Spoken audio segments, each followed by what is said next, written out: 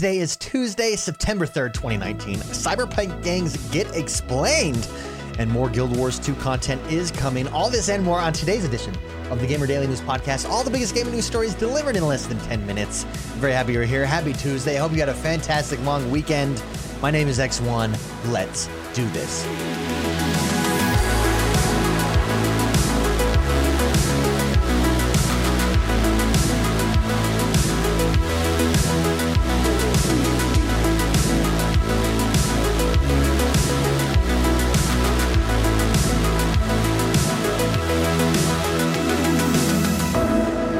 This last weekend was PAX West, and we got a lot of stuff. We had Cyberpunk 2077 give us a stream and go into detail on some more of their levels, some more of their gameplay, some more information just on the game overall. And the company actually enlisted Cyberpunk creator Mike Pondsmith. So Cyberpunk was a tabletop RPG game, board game, for those of you that don't know. This Mike Pondsmith created it, and they used him to help explain some of the differences fans of his universe may have noticed, specifically relating to the two gangs, the Voodoo Boys and the Animals. He said, quote, "When I created the Voodoo Boys many, many years ago, I was looking at an interesting idea, which is what we would now call cultural appropriation. What happens when somebody comes in and tried to adopt a culture that they know little or nothing about and does it really, really badly?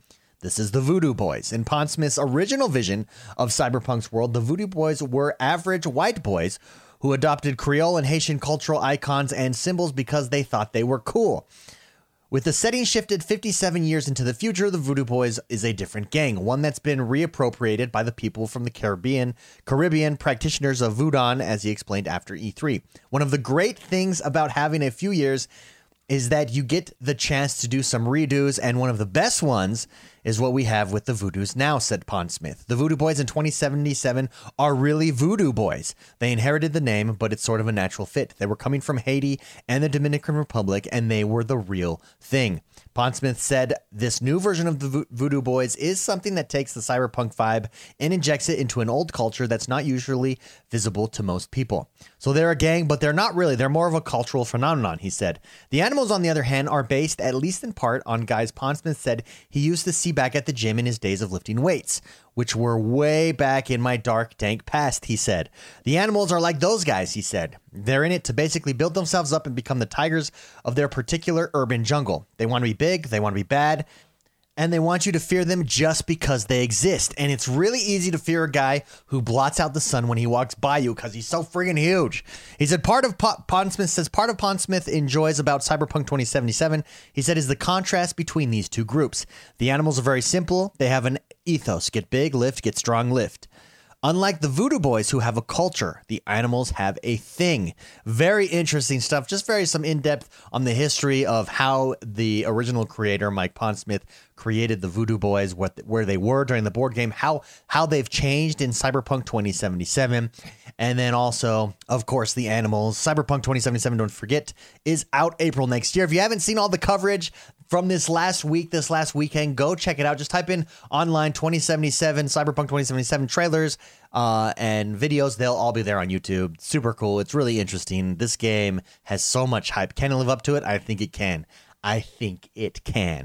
WoW Classic is here, and with all the success, with all the news, with all the hype, you think it's the only MMO that exists or is doing anything current at the moment?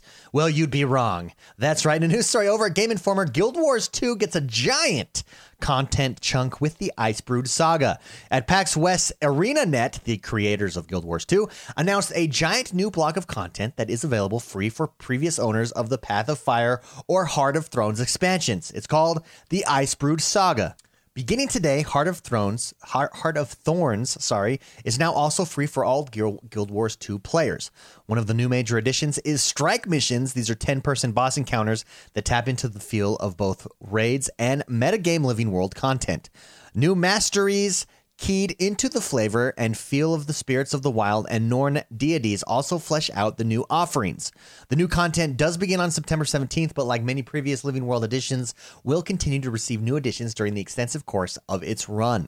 Guild Wars 2 has been out for a while. This was the MMO that I cut my chops on that I originally played, and then I went on to ESO, and now I'm back. I'm doing World of Warcraft Classic, but Guild Wars 2 is fabulous. They have really done a good job of continually supporting it. The Living World series is fantastic. If you're looking for a good MMO, but you don't like ESO or WoW Classic, I'd give Guild Wars 2 a try. Its combat is a lot different. It's more action-based. It's fast-paced. It's a lot more modern of a MMO than I'd say, obviously, World of Warcraft Classic is.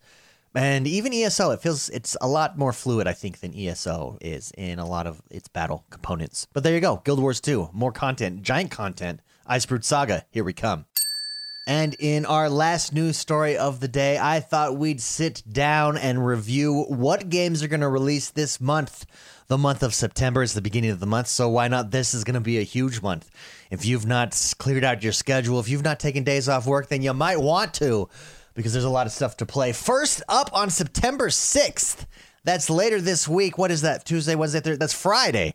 Monster Hunter World Iceborne drops. That is the amazing expansion. We're getting some crazy cool animals. It's winter. It's Winterfest. It's Winterfell. It looks cool. Monster Hunter World is a fantastic game. We're also getting NBA 2K20 on September 6th. The NBA 2K series is always fabulous. It's always fantastic. Give it a look. Hit it up. NBA 2K20. Then next week on September 10th, we've got Gears 5. Oh my goodness. The multiplayer in Gears 5 is on point. If you haven't had a chance to play it, I'm telling you, it is on point. That is next week, September 10th, Gears 5. Then following that, the same week, next week, just a couple days later, we've got Borderlands 3. Now, this game looks fabulous. It looks fantastic. The original, it was Destiny before Destiny. It is the original co-op shooter. September 13th, Borderlands 3. And last but not least, rounding out the month, we've got The Legend of Zelda Link's Awakening dropping on September 20th. What a month September is. Again, if you've not cleared out your schedule, I would highly consider doing so. What a month. It's going to be a big one. It's a big one for games. September gaming. Here we come. And that does us for today, everybody. Thank you very much for joining me. If you haven't yet, head over to iTunes, rate, review, and subscribe to us there. Have a great rest of your Tuesday. We'll be here, of course, first thing tomorrow, which is already Wednesday, which is already hump day.